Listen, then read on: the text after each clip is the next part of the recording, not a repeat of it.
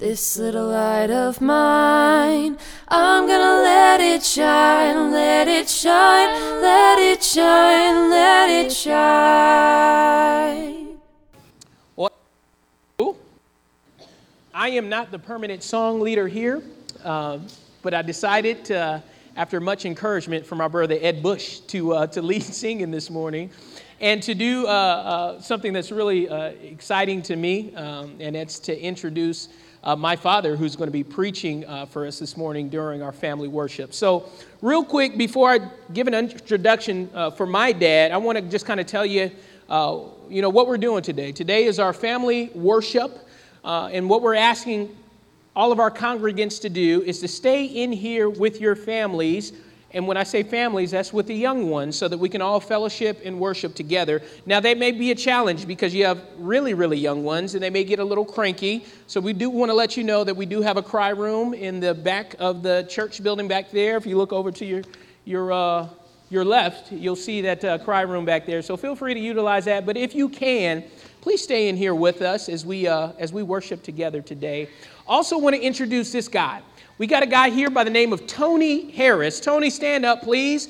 Tony is a buddy of mine. He works with the youth at the Marietta Church of Christ. And he's come out our way today to hang out with some of our youth and get to meet some people. And so if you get a chance, go over and say hi to Tony. Introduce yourself. Thank you so much for being here with us today, Tony. All right.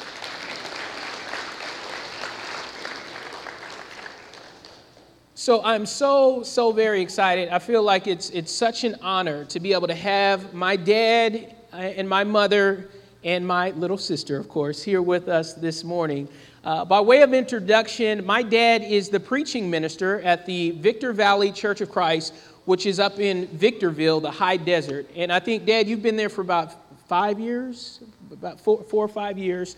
And Glenn Sr. used to be a shepherd over at the Victor Valley Church there. And it's so great to have them together again in this building, seeing them worship together. So my dad is the pulpit minister there. My dad is also a professor at Pepperdine University in the Strauss Institute for Arbitration and Mediation. And he is actually teaching Amanda Wexler this year on a couple of in a course there. So he is there. My dad recently retired from the military after 30 plus years. My dad was a infantry airborne ranger for a long time. So he served our country for a long time. So that's right. That's my dad, you guys. That's my dad. And my dad also is a mediator and arbitrator and does work on that end. So my dad is very busy, so I think it's so special that I got to tap his shoulder and ask him to come out and to preach for us this morning. And he and my mom and my sister are here, and it's just an exciting Sunday for me. So I'm so happy to hear my dad, and you'll see where I get it from. Amen. You'll get to see where I get it from. But before he comes up, we're going to sing one verse of song number 23. It's not up on the slides. You guys know it. It's the Church of Christ anthem, Our God, He is Alive. So you guys know it. So stand with me one more time. And then after this song, we'll have my dad come up and preach for us this morning. Number 23, Our God is Alive. How about now? All right, got it. Well, good morning. And what an honor it is to come to the Mission Viejo Church of Christ. I see so many recognizable faces. You guys have grown a little bit since I've come last. I know you got the kids in the audience, and that's great. Now, if you consider yourself a kid in the audience, I want you to raise your hand. Raise your hand. Some of you guys are going to have to come down for that invitation piece. But so if you're a kid in the audience, I want you to listen to this now. You see that slide right there? That's slide number 1. I've got 4 slides. Now, my daughter, Jasmine, was just baptized last week, by the way.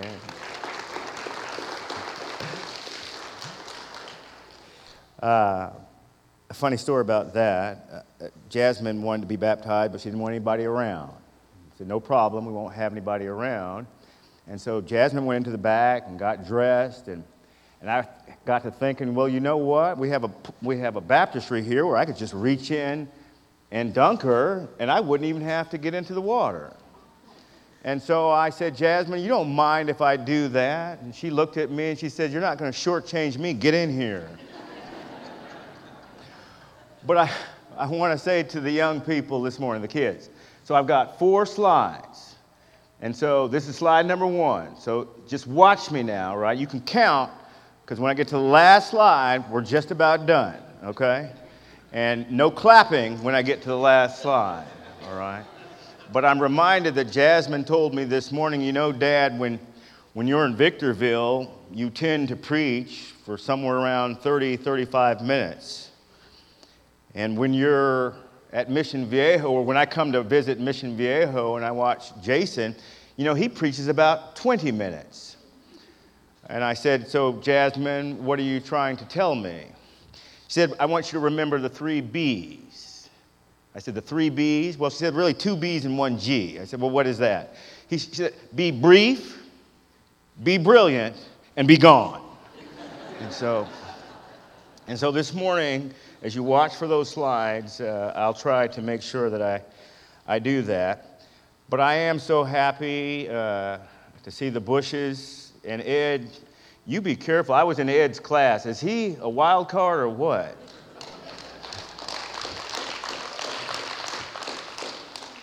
But he's married to a Stewart. He cannot win that fight. I grew up with the Stewarts. Good luck on that one. But rule number 1, Ed, is you never bring your laundry into the pulpit. Now, I don't follow that rule, but I think you're going to be in trouble when you get home today. And I'm also so happy to see Brother Glenn Alsop here, and I'm looking for him. There he is. Glenn and Kathy have my heart. When I retired from the military up at that wonderful location called Fort Irwin in Barstow, California, it kind of looks like an armpit. But when I retired from Barstow, California, I was attending church down in Victorville. And I recall that one of the elders, Glenn, said, I want you to come to dinner with me. And we went to dinner, and he said, I've got a couple of questions for you. And he said, you know, you're getting ready to retire. Have you thought about where you're going to stop and plant your roots? And, well, actually, he said roots, because he's from Tennessee. So he said, where are you going to stop and plant your roots? And I said, I'm not sure what a root is, but I'm thinking about staying here. And he said, well, we'd like you to think about maybe being a preacher here. And I thought to myself, well, that sounds a little interesting. I hadn't really considered myself to be a preacher, but it was Glenn who said, yes, you are, yes, you can, and yes, you will, and gave me as much support as anybody could ever give you. And so for that, I'll always be indebted to Glenn as one of the elders of the Victor Valley Church of Christ. But then I've got to talk just a little bit about the Stewarts. Wayne and Willis Stewart were in Fort Stewart, where I was assigned, where the kids grew up. And I remember going into Fort Stewart, Georgia. That was Hinesville, Georgia. Hinesville, Georgia. And I walked into Hinesville, Georgia, in Georgia, not California. And I remember walking into Hinesville, Georgia, the Hinesville Church of Christ, and I looked around, and there weren't too many people like me. Handsome.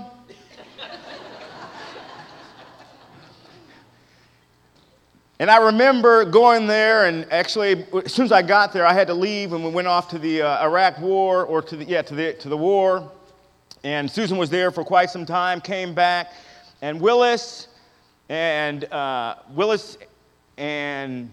Wayne came to me and said, we want to do something radical here. We want to make you one of our deacons. It will be the first time in the history of this congregation that we will have an African-American deacon, and we're not sure how this is going to go, but we think you can deal with it. And I remember going home and asking my mom and Dad said, you go up there, you're an airborne infantry ranger, and Mom said, never. And we went in there, and they appointed me as a deacon and stood right behind me, and I thought, what a courageous, bold move that they made. And that was 30-something years ago. And today, the Hinesville Church of Christ continues to thrive. And so I have a great, great appreciation and admiration for them. All right, kids, that didn't count. So get your watches and clocks out, or for you guys, you've got all kinds of computers and stuff. Get those out, and you can time me right now. And if it looks like I'm going too long, you can just walk over there to Jasmine and tap her on the shoulder, and then she'll get up here and pull me off. Let's go to the next slide, and let's get started this morning. So we've been having a study at Victorville in the book of Acts. And we came to this study because of kind of some of the things that are going on around us. And I thought Ed put it wonderfully this morning. I know that, and I grew up in Northern California, Berkeley, California of all places. So I understand what it's like to be a fruit and a nut, okay? I get it. I was born and raised right there, so I've seen it all. But we've been talking about how that the church, that is Christian principles, God in our country seems to be being diminished. And how that sometimes I know that I feel like I'm being assaulted. I had a job downtown LA. I took a fellowship there. I do mediations and arbitrations. And I took a fellowship in downtown LA. And what an eye-opener it was for me. Because in downtown LA, at a state office, everything goes. And I remember meeting for the very first time somebody by the name of Thomas. And I had been emailing Thomas for about at least 2 or 3 weeks. And I couldn't wait to meet Thomas because what a wonderful guy guy had been to me over the internet. And so finally I meet Thomas. That is, I go into a room where Thomas is supposed to be. And I scan the room and I see nothing but women there. And I'm thinking, I guess Thomas didn't make it. And so I said to the leader of the group, I guess you didn't bring down Thomas. And the leader of the group looked at me, and she had on a suit and tie, and she said, no, I'm Thomas. Now for me, being an airborne infantry ranger, it kind of took me aback. Wasn't sure how I was supposed to react. I said, you're Thomas? I thought you were a guy. She says, I am. I said, I don't get it. I mean, I got it. You got the guy clothes on, but you're a woman. She said, no, I'm a guy. I said, well, what makes you a guy? She said, because I said so. And I remember going back and talking to the folks in my organization, and part of the state of California rules are, if they say they are, that's what they are. Right? So I had a great idea. If she can be transgender, then I can be transgenerational. That is, you look at me and Ed were talking, he's about 1 year older than I am, you would probably think that I'm about 55 years old. Well, the fact of the matter is, in my head, I'm 25, and you can't do anything about that.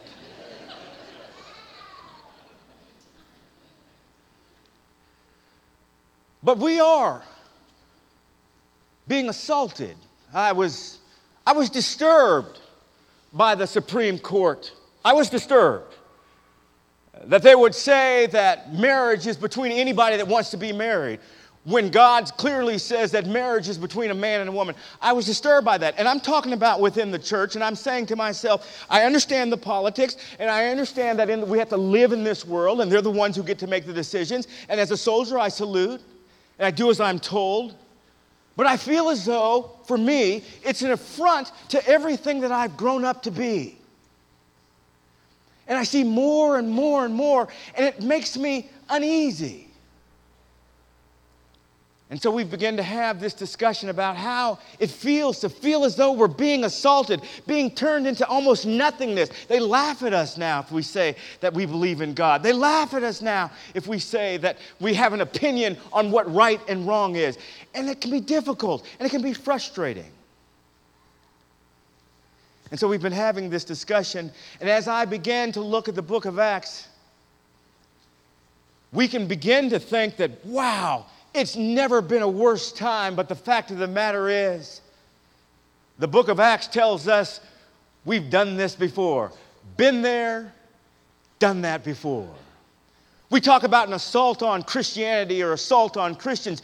You know, during that particular time, they said somewhere between AD 60 and 64, during that time, you know who was the emperor?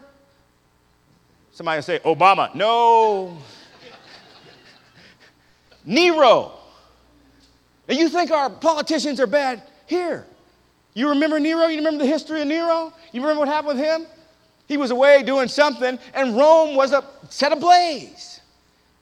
And there's different stories on what happened, but at the end of the day, Rome was burning down, and he looked for a scapegoat. And do you know who he blamed? He blamed Christians.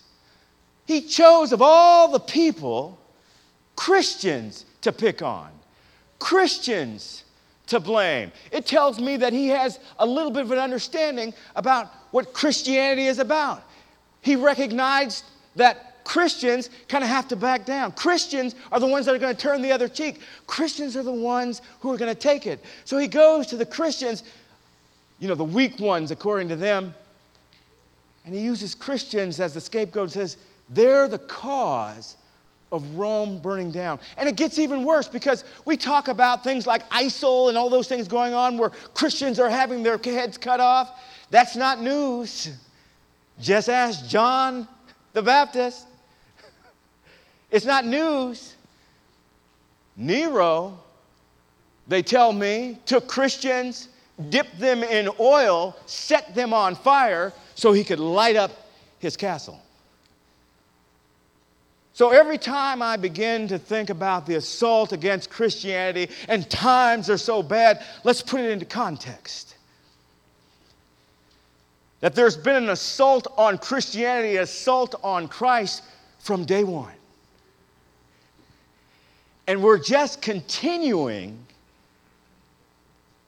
with that assault. Scripture says, therefore, let all the house of Israel know assuredly. This is that wonderful Church of Christ scripture, Ed. This is ours. We own this one. Therefore, let all the house of Israel know assuredly that God hath made that same Jesus whom you crucified, both Lord and Christ. That same Jesus who you crucified. Remember that day? We've been talking about Acts. Remember that day when Peter spoke? And just real quickly, Peter had the authority to speak because of Matthew. Jesus said, you know, who do men say that I am? Matthew chapter 16, verse 18, who do men say that I am? And he says, you're Christ. He says, upon that rock, upon that confession, I will build my church, and the gates of hell shall not prevail against it. Fast forward, and Peter's there giving this wonderful, wonderful sermon. And he's talking to the very people who crucified Christ. Oh, there's some discussion about, well, wait a minute. We didn't actually crucify him. The Romans crucified him. We just said to do it. We just gave permission for it. My grandmother used to say this. You can say you didn't do it, but all that is, you ready? This is the grandmama saying. That's just throwing the rock and hiding the hand. Did you catch that? Right? You're all guilty. You're all guilty. The Romans, the Jews, you're guilty. That same Jesus whom you crucified, the God that you believe in, made him both Lord and Christ. That was a day of reckoning. That was a day of reckoning. They just figured out, they put 2 and 2 and 1 and 1 together and figured out, we just put to death the Son of God. We're all guilty. And you need to understand this, that throughout history, from Genesis to Revelation, there's always been a day of reckoning. Adam and Eve had a day of reckoning. All the way through Scripture, there's been a day of reckoning. Folks, take it easy. You see this assault on Christianity? You see all these things going on in this world? There's going to be a day of reckoning. They tell me every knee shall bow. So that'll give you a little bit of comfort. As you look around, don't worry. Relax. It's going to be okay, because there is going to be that day when they come face to face. They can change the laws all they want to. If they want Jack and Jim to get married and Adam and Sally to get married, that's okay. They can do that. If they want to call right wrong and wrong right, that's okay. God's got all of this in his hands. Now, this is the part where if I have transgender, bisexual folks in my audience, they get up and walk out. Don't do it. Because there's an end to this, and I think you're going to like it. So just bear with me. I'm talking about how Christians feel right now, and bear with us.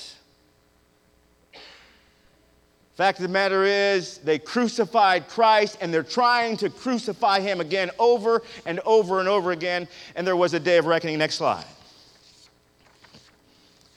It's not an old issue. It's not a new issue, excuse me.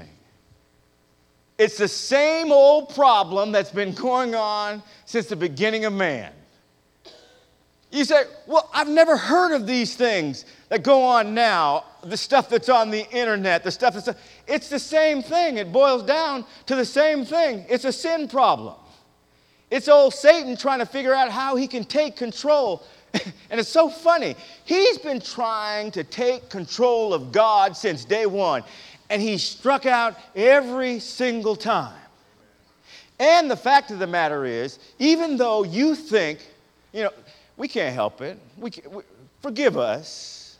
We take it personally. When you change laws, when you do things, we take it personally. And the fact of the matter is, it's not personal. It's not personal. It may be against the church, but I think he said, and the gates of hell shall not prevail against it. And so Christians, we need to take a deep breath. It's going to be okay. How about this? Whether you like it, whether you don't like it, whether you want to do more, whether you want to do less, it's going to be okay anyway. The church is going to go on. The church is going to be fine. But how are you going to be? And so we have to recognize, as members of the Lord's body, when we see all of this topsy-turvy stuff going on, when we see all this strangeness going on, it's the same old problem that's been going on since day 7. And so when you put it into context, and you recognize that sin is going to end up in a bad place no matter what, and there's going to be a day of reckoning, maybe not be in your lifetime. It may be in a lifetime to come. But just like they were pricked to the heart, the Supreme Court justices, they're going to be pricked to the heart too. And presidents and senators and congressmen and people sitting on the streets, they're all going to have that same day. Relax, it's going to be okay. God's got this thing completely under control. He's been dealing with sin since day 1. So what do we do? Next slide. How many slides is that, kids? How many? Kids. Back of the class. So this is slide number what? 3? Okay, so we got, okay, all right, she's watching, all right. Slide number, and she's got her arms folded. She's not playing. So what do we do? What do we do? Well, so Peter answered that question to the folks.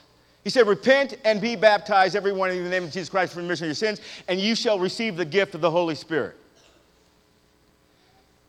We talked about the gift of the Holy Spirit. That's a big discussion, but let me give it to you in a nutshell. You remember on the day of Pentecost when they were all sitting in that upper room and the Spirit came in? You remember that? Now, you can talk about all the different manifestations that the Spirit gave, but there's one thing that's been consistent throughout. If you think about what Peter did, having received that gift, Right away, he started speaking with boldness and giving people the understanding. That's what the Spirit did. If you think about what the Spirit did with Stephen, it gave him the boldness and the courage to speak up when others wouldn't. And when you think about Paul, the Spirit changed his complete life around and gave him the courage to be able to say, I used to be this way, I used to slaughter Christians, but now I'm going to stand up and speak for them. So if there's one attribute that the Spirit has given you, if you've been baptized into Christ, if you allow it to work, it gives you the ability to have courage. Somebody might say, well, I'm not a preacher, I'm not a speaker, I'm not this or I'm not that. God is simply calling on you to open your mouth and say something. And if you've got nothing to say, you can simply say this: repent and let every one of you be baptized in the name of Jesus Christ for the remission of your sins. And you too can receive the gift of the Holy Spirit. If you can't say anything else, say that. A lot of people will look at you crazy, right? But if you can't say anything else, say that. Do you believe in those words? Do you believe that carries a spiritual message? Do you believe that God can change lives, change minds, and change societies? Then he's asking you to simply speak. That's the gift of the Holy Spirit. But let's talk more. We're given 2 commandments. Scripture says you can boil all of the law and all of the prophets in these 2 commandments. So get ready. If you stayed and you were offended, get ready. Boil it all down into 2 commandments. Love and love. That's it. If you want to know what to do when you come across a situation that's difficult, count on God, love Him, and love your neighbor. That means when Mr. Thomas, who looked like Miss Thomas, and wonderful person, and we went back and forth and had a great discussion, and we're still friends to this day. That means my reaction, although it can be shocking and it can be surprising, at the end of the day, the message that I'm supposed to leave to Thomas is that I may not agree with the way that you live your life, but I love you anyway. And you see, when the church, in a collective manner, says that we're not bothered by that old sin problem, it's not a problem for us, God's got that under control. My only job is to, if you're a human being, I love you anyway. That's what Wayne and Willis Stewart did to me. They said, I don't care what's going on here in Hinesville, Georgia,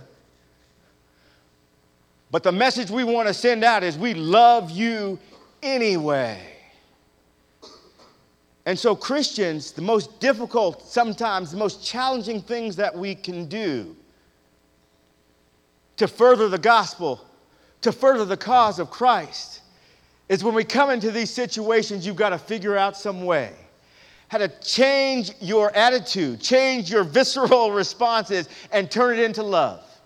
See, because Satan's counting on you to get upset, to be angry, to curse the government, to curse this and to do that. But when we follow the simple command to love God and to love each other, then it becomes no problem. You know, one of the things that has to happen, I work at the Department of Fair Employment and Housing, and I mediate cases where somebody thinks they've been discriminated against. And so we have these forms because it's the state, and you have to have forms.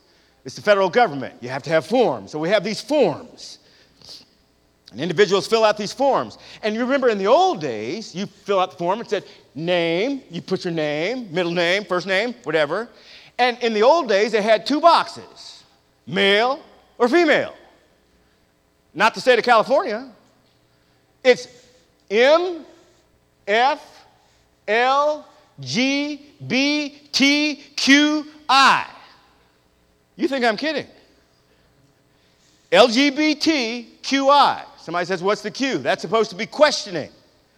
Made the mistake of saying queer. Somebody got on me. It's questioning.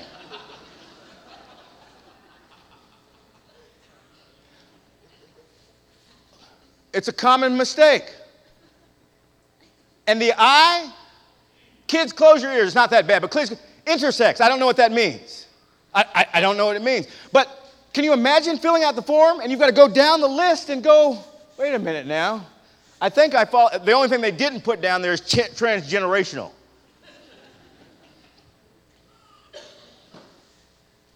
But in this day and time, you have all of those individuals, but the one common denominator that they all have is that they're creatures of God.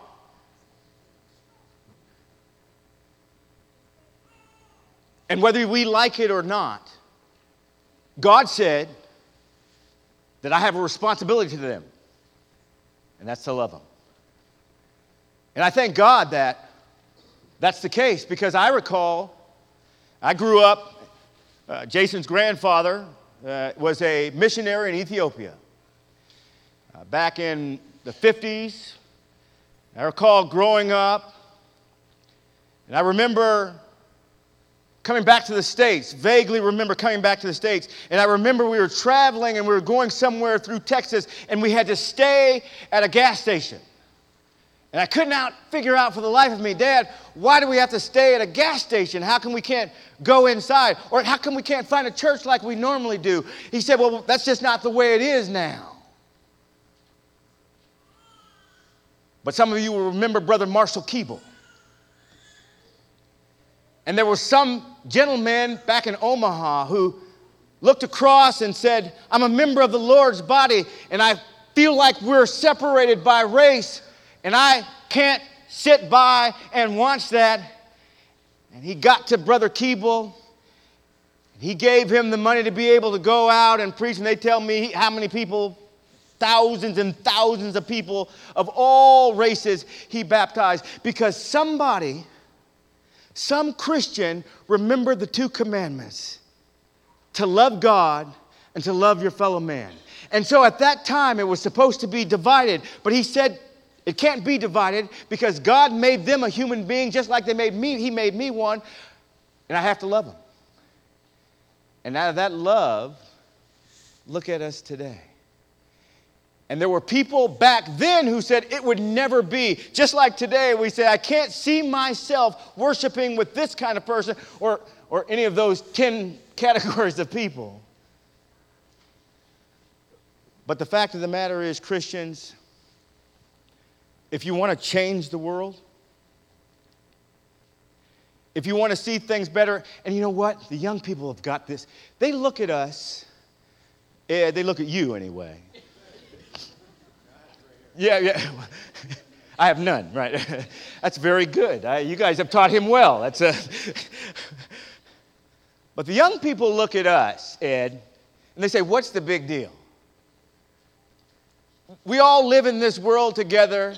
And they're not all about controversy. They're all about action. And they come to church with us and they see that we teach that we're supposed to love one another. And then when we go outside, we're talking about this person, that person, and this person. And they want to know what's up. We're the ones telling them, evil communications corrupt good morals. Stay away from them. And they're confused. How can you love somebody that you just told me to stay away from? Young people got this thing, and they're looking at us and wondering what's taking us so long. And the only thing taking us so long is sometimes we've run out of love. And that's the greatest commandment. It's the greatest gift. Last slide and last story. Look, kids are going like this. Yay! So I do mediations. And a lot of times I do divorce mediations. And I was doing a divorce mediation for a couple, ready, who wanted to be divorced after 45 years. On the one hand, what's the point?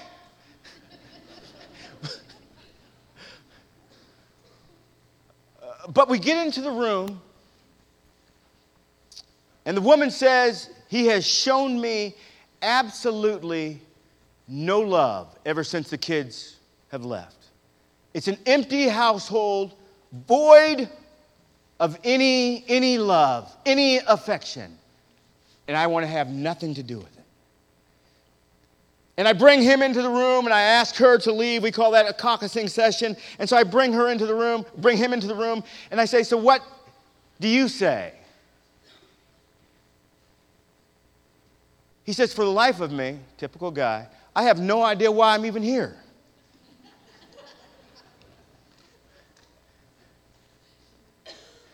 Ed, you're going to be in real trouble this morning.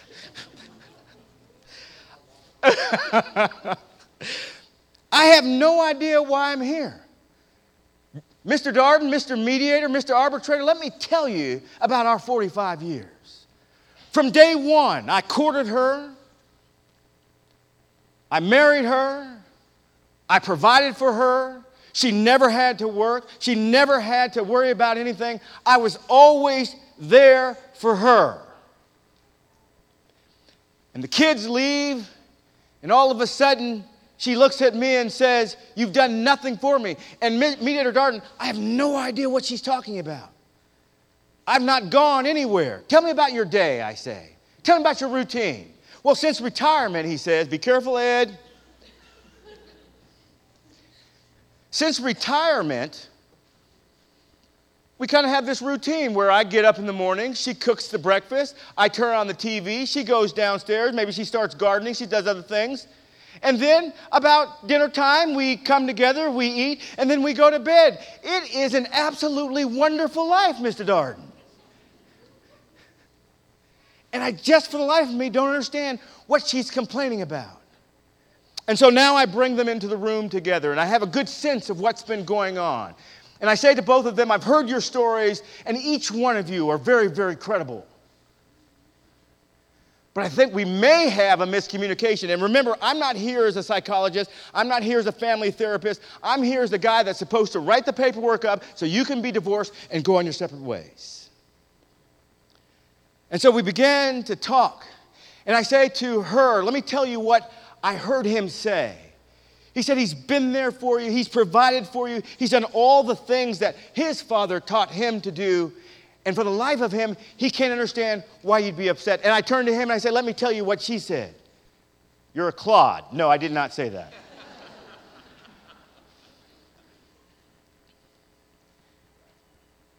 She never denied that you took care of her, that you always provided for her. But she said she feels like you would rather watch the NFL football rather than just have a simple discussion with her. Of course, he's going, and? So I said, let me try something else. She's saying that in this marriage, she's not feeling as though she's loved. She's saying that you haven't, in many ways, for her, expressed to her your love and devotion and appreciation for all that she's done in these last 45 years. She says there's nothing there. And he's saying, I can't believe that. And let me tell you, as I closed, he began to cry. I mean, cry, where I had to go get a couple of boxes of tissue. And I did not say it was unmanly to cry or anything like that. But I said, can you share why you're crying? He said, Mr. Darden, I couldn't be further from the truth. I live, I eat, I breathe, I exist only because she's been in my life. And not until today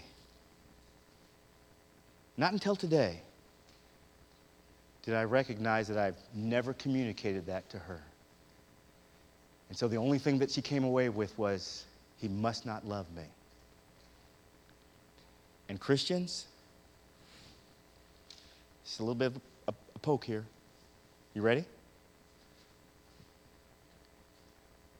Sometimes our absence of communication sends a message that we in the church, we don't love you. It's not because you don't. But if you haven't communicated it, it might as well be like you don't. And so this morning, this week,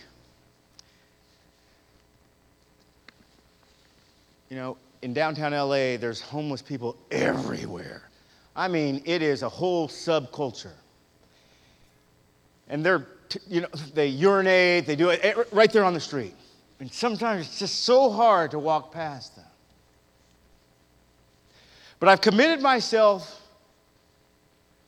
to every time I do that to at least give them the thought that I do care about them. So that means sometimes holding my nose, swallowing my pride, and at least giving a smile if I don't give money.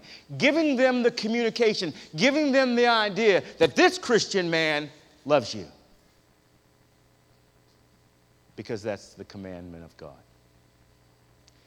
And so if you want to know what to do this week, communicate love this week. When I go to school and I've got some folks who are enemies of mine, communicate love to them. When I go to work, communicate love. If I'm Ed Bush and I've made my wife mad, buddy, you better communicate love.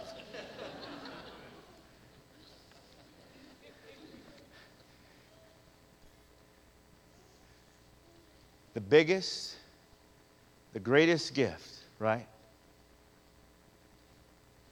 The one thing that will endure everything.